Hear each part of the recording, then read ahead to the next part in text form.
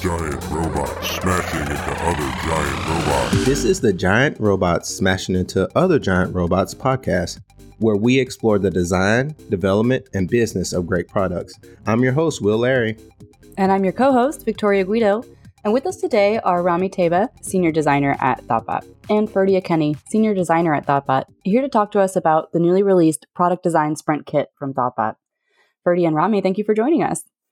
Why don't you introduce yourselves a little bit? Tell us a little bit about each of your backgrounds while we get started. I'm Ferdia.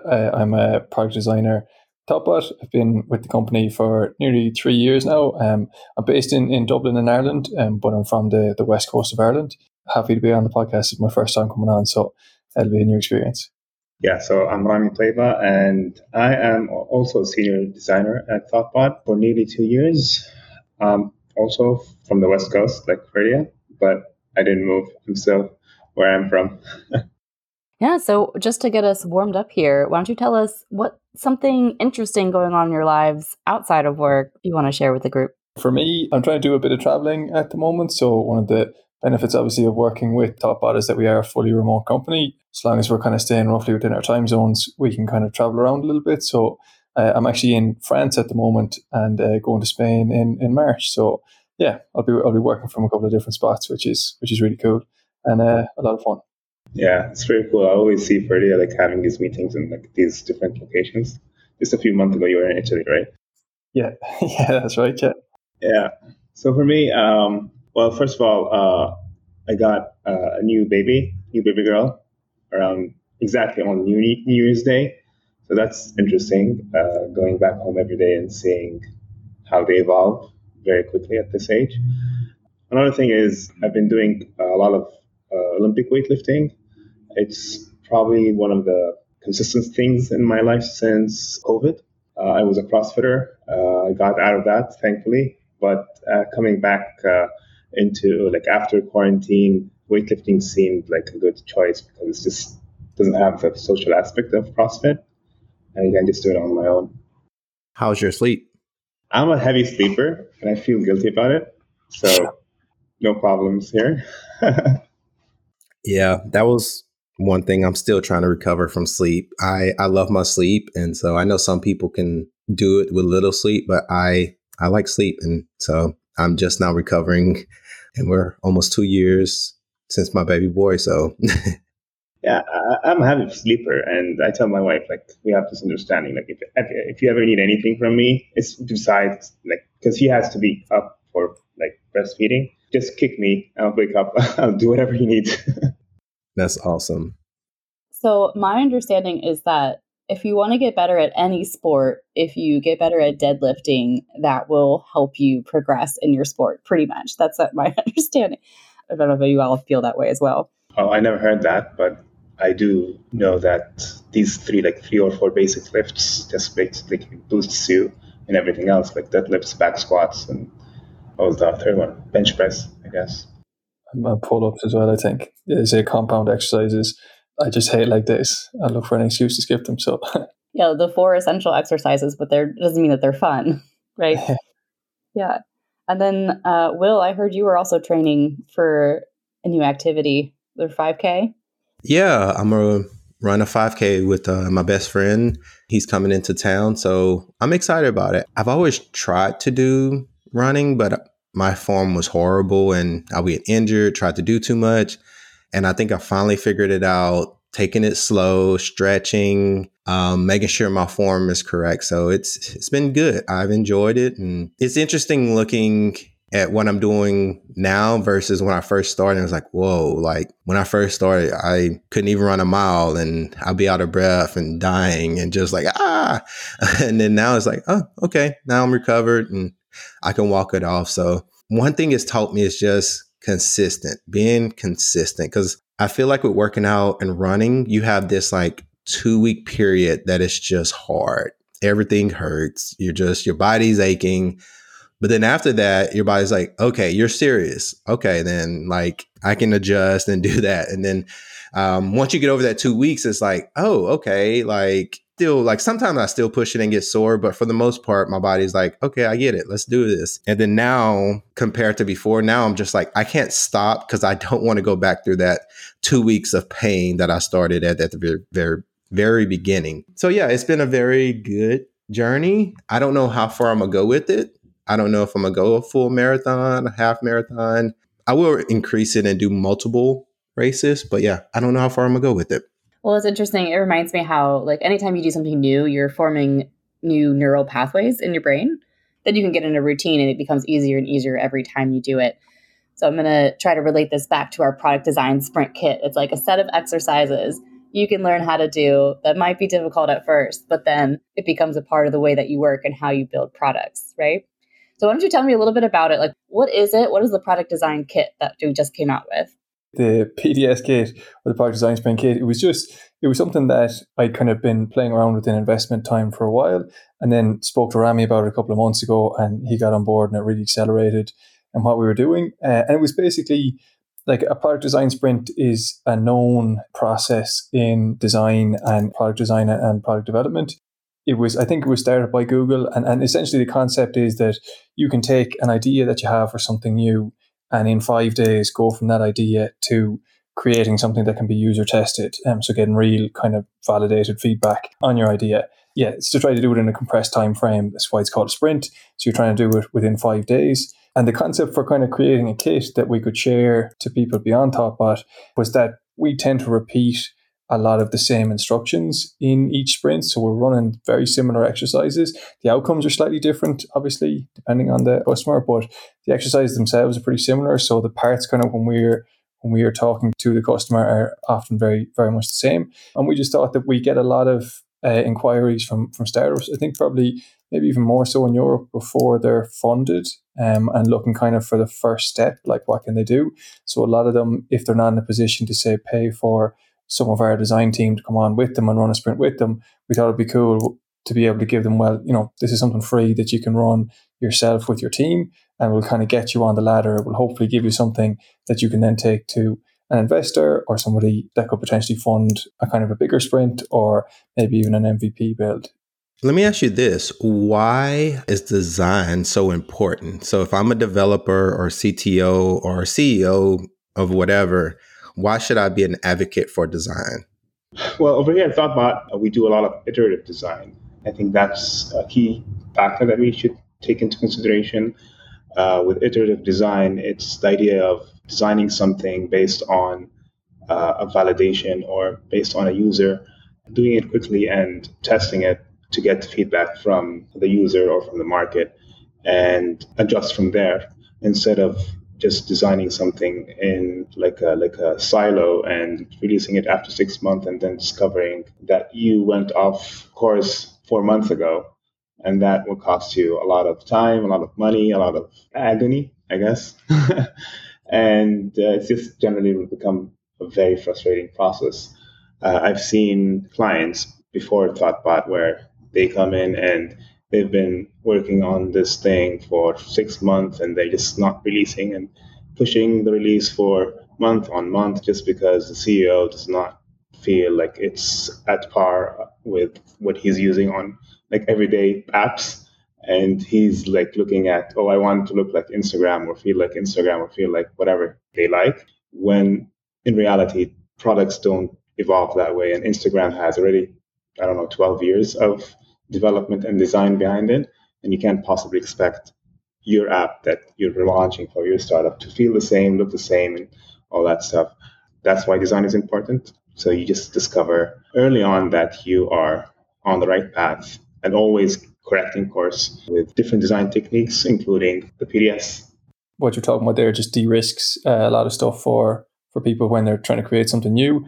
You could have a really, really impressive product under the hood that can do a lot of really technical stuff.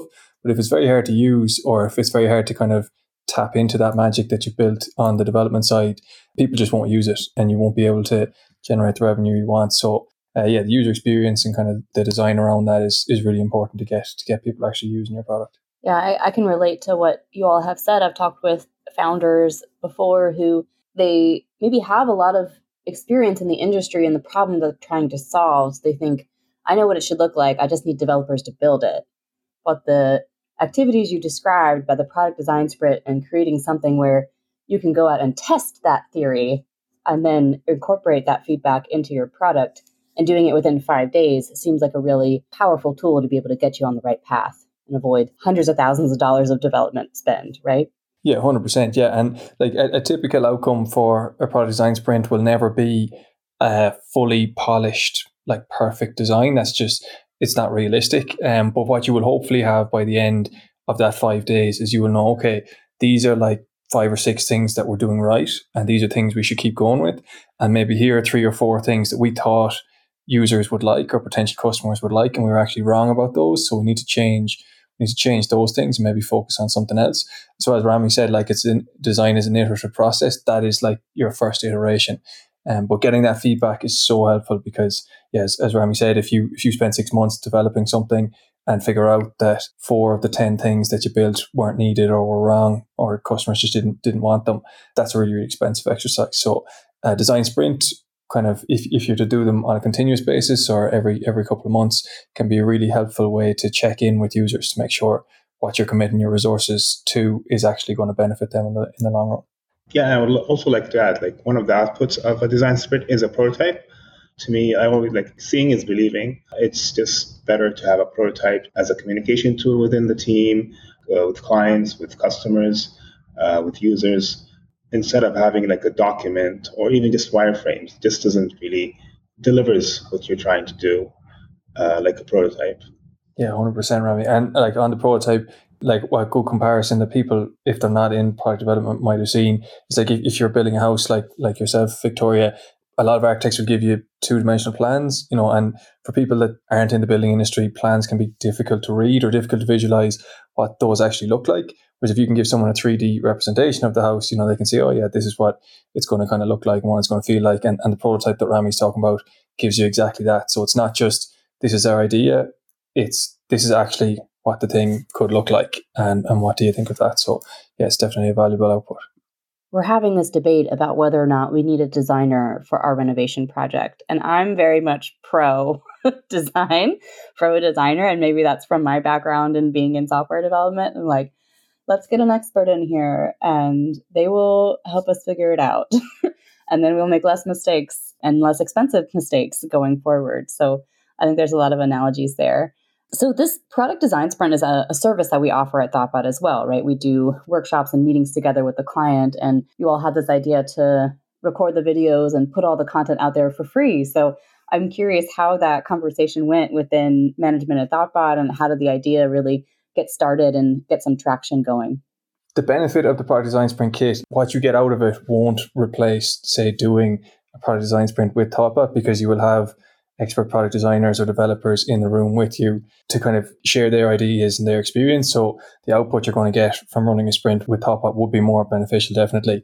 But what we were trying to, I suppose, cater for was people that fall in the gap, that they're not quite ready to bring thoughtbot on board, or they don't have enough funding to bring thoughtbot on board to do a product design sprint or a longer discovery sprint or something like that. But we want to be able to give those people in kind of the software community something actionable that they can actually take and use. So the first 3 days, I think, of the product design sprint kit will be really, really valuable to people. It'll really help them identify the problem they're trying to solve, and then to come up with a lot of different solutions and to try to pick one of those. Probably where it's going to be a bit more challenging if you don't have experience in design or in development will be around the prototype, which Rami had spoken about. You can kind of do some offline things, and there are ways to test things without, say, a high fidelity prototype, but those high fidelity prototypes, again, are something that could be helpful. But thoughtbot has always had an approach of kind of giving stuff for free to the community, either open source or just letting people learn from our resources and from what we know. So yeah, this is just a way to hopefully cater to people that we currently can't work with for a variety of reasons, but that this is something that they could maybe use in the meantime. Giant robots smashing into other giant robots. Are you an entrepreneur or startup founder looking to gain confidence in the way forward for your idea? At thoughtbot, we know you're tight on time and investment, which is why we've created targeted 1-hour remote workshops to help you develop a concrete plan for your product's next steps. Over 4 interactive sessions, we work with you on research, product design sprint, critical path, and presentation prep so that you and your team are better equipped with the skills and knowledge for success. Find out how we can help you move the needle at tbot.io/entrepreneurs. So can you break down, you said it's 5 days. Can you break down what is walking you through like each day and like what experience do I have? Because I know I've tried to get in Figma sometimes and it's not easy. It's a pain at times just trying to maneuver and stuff like that. So what do I have to do? Like, do you show me how Figma? Do you give me a template with Figma? Like, how do you help me with those things?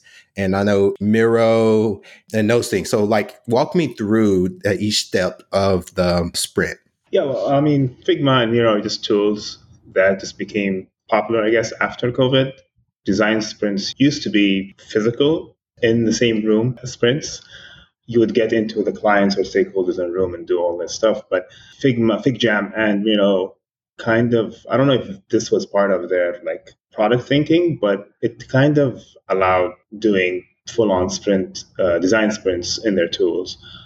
So the first step or the first day would be like the understanding day, where basically we gather information about the product, the users, what's out there, and just to come up with a general plan on how to go forward.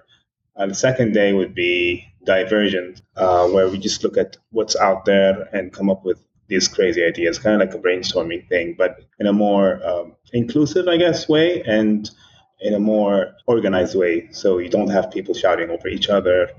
Like being anonymous also is important on this day, so nobody really knows what you're doing or saying. It's just ideas to remove bias.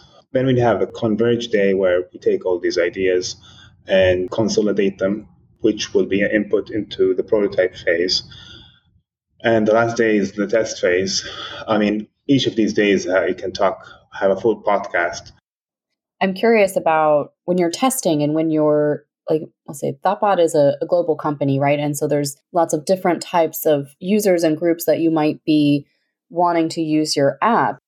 I'm thinking, sometimes in particular, some of the applications I've been looking at are targeting people who maybe they don't have an iPhone, they maybe are have lower income or less means and access to get products and services. So how does your design sprint talk to designing for different types of communities? I think that's a great question, Victoria. I would say the first thing on it is that we'd often get a lot of people with a startup idea and they would come in and say, this app could be used by everybody. So like we have kind of no beachhead market or no target market, like this would be great for the whole world. That's a very nice thought to have if it is something that could potentially be used by everyone. But we would generally say you should pick a smaller niche to try to establish yourself in first and hit a home run basically with that niche first and then kind of grow from there. We would normally say to people as like, again, this going back to what Rami said about the iterative process, if at the end of the 5 days you've picked the wrong beachhead market and it doesn't hit home with them, that's fine. You can just do another sprint next week or next month on a different kind of subsection of the market. So I think picking a fairly niche sector of the market is a good starting point. You then run your product design sprint with that niche in mind. And try to talk to 5 users from that. And generally, we say 5 because generally if you have less than or fewer than 5 people contributing, you probably won't get enough data, that you could, if you only tested with 2 people, you probably wouldn't get a thorough enough data set. And then normally once you go over 5, you kind of start seeing the patterns repeating themselves. You get kind of diminishing returns, I guess, after 5. So that would generally be the approach. Try to identify your beachhead market, the one you want to go into first, and then you will try to talk to 5 people, generally from the founding team's network, that match the criteria of that beachhead market. And in some ways, just the final point on it, I guess, is the fact that you have to pull them from your network is actually beneficial to kind of make you narrow down and pick a niche market that's accessible to you, because you'll know people in it. And maybe if you don't know anybody, then maybe you're in the wrong industry. Yeah, great point. Because definitely it makes it a lot easier. It's nice to have loads of industries that you could go into, but it makes it so much easier if the founding team have contacts in an industry. Yeah, it makes a big difference. Yeah, I was going through the different days and kind of what you were talking about. So like one day is brainstorming, then converge, and then prototyping and user testing, kind of that last day. It seems like it's completely laid out. Like you're giving away all the keys except experience from an actual designer. It seems like it's all laid out. Was that the goal, to like really have them fully laid out? Hey, you can do this from point A to point B, and this is what it looks like. Is that something that because that's what it looks like as my experience with designers and stuff. And if that's the case, what was your reasoning behind that, to give it away for someone, like you said, like a startup? They can do this because you pretty much laid it all out. I'm not a designer, and I'm don't claim to, but it looks like I can do this from what you laid out. Well, first of all, at thoughtbot, we're really big into open source, and open source is not always just development. It can be these kind of things, right? It's not a trade secret. It's not something we came up with. We maybe evolved a little bit from Google. I think it was Google Ventures, but we just evolved it. And at the end of the day, it's something that anybody can do, but actually taking the output from it is something that we do as thoughtbot.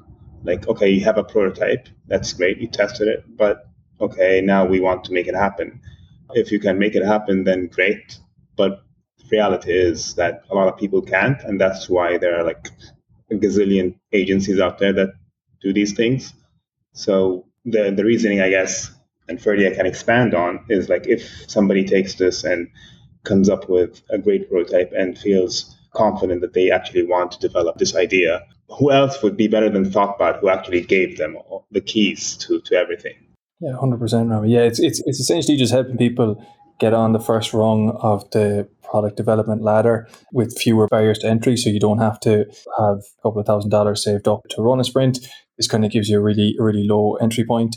And I guess there's another use case for it where you would often have potentially founders or even companies that want to release a new product or feature, and they might reach out to thoughtbot because they want to develop something and they're very sure that this is what we want to develop, and maybe they don't want to engage with a product design sprint or something like that if they think they know their market well enough. And this could be a handy tool just to say to them, okay, if you can go away, take this free resource for a week, run a product design sprint with your team, and come back to us and tell us that nothing has changed, that you've correctly identified the right market and that you validated your theories with them, then we can kind of jump into development from there. But it can be a good way, I suppose, to show the value of doing a product design sprint. As I said, a lot of people come in and they have great ideas and they can be fairly certain that this is going to work, but product design sprint is really valuable to validate those before you dive into building. And can you give us an example from your experience of a client who went through a product design sprint and decided to pivot maybe their main idea and go in a different direction? I'm not sure off the top of my head, Victoria, if I can pick one that pivoted in a completely different direction, but I'm definitely, like, some of the clients that we worked with on the Fusion team in thoughtbot ended up changing direction or changing the customer that they were going after. So some people might have had an idea in their head of who they wanted to tackle, and might have had a particular, say, feature prioritized for that person. And through the product design sprint, we were able to validate that actually this feature is not that important. This other feature is more important, and it's more important to a different group than kind of what you initially thought. That would happen fairly regularly on a product design sprint. Like, I think if you look at the potential outcomes, one being that everything's exactly as you thought it was and you can proceed as planned, or the kind of the opposite end of the spectrum where nothing is as you thought it was, and you kind of have to go back to the drawing board. It's very rare that you're on either end of those after a product design sprint. Most of the time you're somewhere in the middle. You've changed a few things and you're able to keep a few things, and that's kind of normally where they land. So I would say nearly every customer that we've done a product design sprint with has changed some things, but never kind of gone back to the drawing board and started from scratch. It's usually prioritization and just understanding what to do, and also like get into the details of how to do it. That's where the value comes in. But like completely pivoting from a food delivery app to, I don't know, NFTs never really happened. Yeah, and it doesn't have to necessarily be a big pivot, but looking forward, like a real world example, like maybe you're building an e-commerce site or a plant marketplace or something like that. Yeah, well, we had a self-help app where they already had the app in the market. It was a progressive web app, and they were really keen on improving this mood tracker feature. But then we did a product design sprint, and they had a bunch of other features, and that exercise kind of reprioritized, and the mood tracker ended up not being released in the first version of the actual mobile app because we were also developing a native app. Gotcha. So they were pretty convinced that this was an important feature that people wanted to track their mood in their app. And then when they went through and tested it, users were actually like, there's this other feature that's more important to me. One example of another client that we did, which was a kind of a wellness app, they wanted it to feel like a friend in your pocket. So they were looking at ways to integrate with WhatsApp that you get notifications via WhatsApp. So they kind of be like friendly messages to people, as if it's your friend, texting you to check in. And that was kind of an idea going into it. And users did not like that at all. Like they really didn't like that. So we ditched that out of it completely. But again, that could have been something that they would have spent a long time developing to try to implement. And then to have users hate it would have been a very, very costly waste of time. So we figured that out in a few days, which was a big money saver for the team. And it must be pretty emotional to have that feedback, right? Like it's better to get it early on so that you don't invest all the money and time into it. But as a founder, I'm sure you're so passionate about your ideas and you really think you have the answers and from your experience, most likely. So I'm curious if there's any kind of emotional management you do with clients during this product design sprint. I think there definitely is. I think people, as I said, often come in with very strong opinions of what they feel will work. And it might even be a product that they specifically want. They might be one of those potential users. And I actually think, say, engaging an agency like thoughtbot to design something like that, if we felt that they were going down the wrong path, that could be actually quite difficult to do. But because of product design sprint, you are user testing it. The founders are hearing this feedback from the horse's mouth, so to speak. They're hearing it directly from potential customers. So it's a lot more black and white. Now, sometimes it might still be a case that a founder then doesn't want to proceed with that idea if it's not kind of going to be the way that they wanted it to be, and that's fair enough as well. But the feedback, as I said, it tends not to be that the idea is completely scrapped. It just means that you move a couple of things around. As Rami said, you deprioritize some things and prioritize other things for the first version, and that tends to be the outcome of it. Are the users always right? Or is it sometimes you can have an idea that persists despite the early feedback from users? Interesting question. Like I see the parallels you're doing with the customers always right there, but the thing is, like, that's just my opinion. I think we tested with users and we kind of observe how they react to it and how they use the prototype. So it's not like an opinion session or like a focus group where they're actually giving, a user can say something and do something else or react in a different way. So, but yeah, it's a fine line, I think. But I would be really surprised if 10 users would agree on something, say something, and their behavior also would reflect that, and we won't pick up on. Yes, I like the distinction you're making between what they say and then what the behavior shows, right? I think something important there as well is, like you'll often hear it in design communities, is that you should listen to the feedback from customers, but maybe not the solutions that they're proposing. Because at the end of the day, like thoughtbot have experts in product design and product development. So we want to figure out from the user's perspective what they want to achieve and maybe what their problems are, but not necessarily take into account, or just, I suppose, not necessarily just follow exactly what they say the solution should be. You're kind of looking for the problems and the things that they're struggling with. You're trying to pick those up rather than just to do the solution that the customer is telling you. And you'll see that in a lot of startups as well, that, it's the famous Henry Ford quote about, if I'd listened to my customers, I'd have designed a faster horse. Sometimes you need to listen to the problem, and the problem is getting from A to B faster, and then you come up with a solution for that rather than the solution that's been recommended to you. I want to pivot a little bit and ask you both, why did you get into design? I actually did architecture in university, and there were aspects of that I liked. It. Funnily enough, it's a fairly similar process to designing for software, and then it's an iterative approach. You're given a brief, and yet you kind of take a concept forward. But then when you apply for planning, you have to make changes, and when you kind of put it out to tender, you make changes. So you're constantly, I suppose, designing iteratively. And then I got into startups and was kind of wearing a lot of different hats in that startup sort of world. But the product was the one area that always kind of got me excited. So, if you tried to make a sale with a particular customer and they didn't want to go for something, like coming home and trying to figure out, okay, how can I fix that problem with the product so that next time when I go to a customer, they'll say yes. That was kind of what always gave me the adrenaline. So yeah, comparatively between architecture and software, the turnaround times in software are so much faster that I think it's more enjoyable than architecture. You kind of can really see progress. Product design sprint in 5 days, you can kind of take something a long way, whereas designing a building is a bit slower, but it's always kind of been some area of interest. Well, what about you, Remy? Well, I wanted to become a hacker, but I ended up to be a designer. No, really. When in middle school, I really wanted to be a hacker and kept looking up what this is. I see all these movies, they're really cool, and I wanted to understand how it's done online. And I saw everybody is talking about this weird little thing called command line, and turns out all these hacking, quote unquote hacking tutorials were done on Linux. So I started looking into Linux and got into Linux. From there, I started blogging about Linux. And then I just really got into technology. I was marketing. By then, I was a marketing major. So that got me into blogging into Linux and open source, which kind of triggered in my head, okay, I need to maybe pivot to a different career path.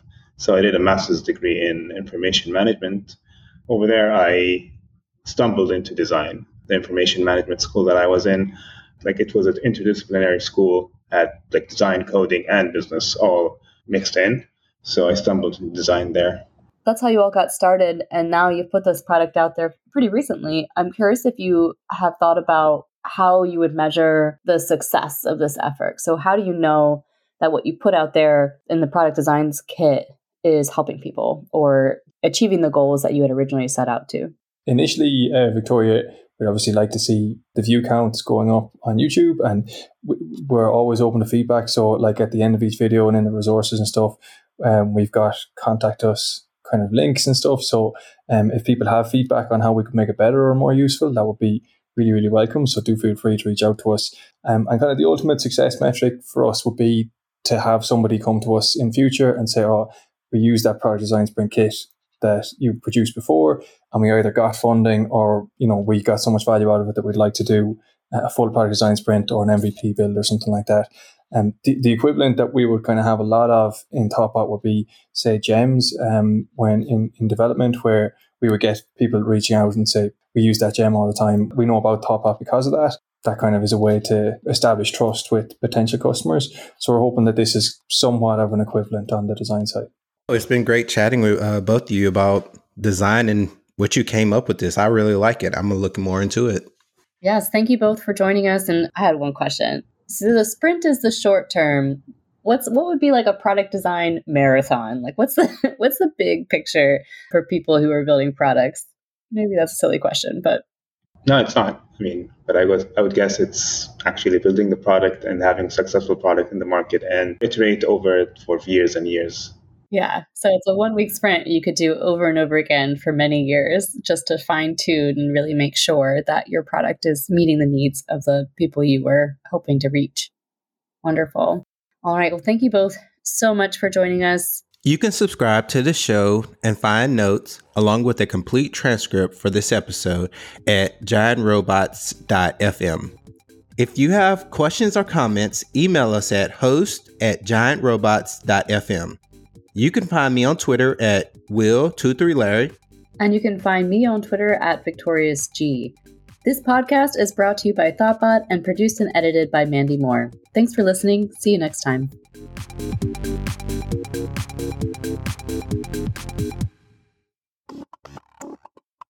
Did you know thoughtbot has a referral program? If you introduce us to someone looking for a design or development partner, we will compensate you if they decide to work with us. More info on our website at tbot.io/referral, or you can email us at referrals@thoughtbot.com with any questions.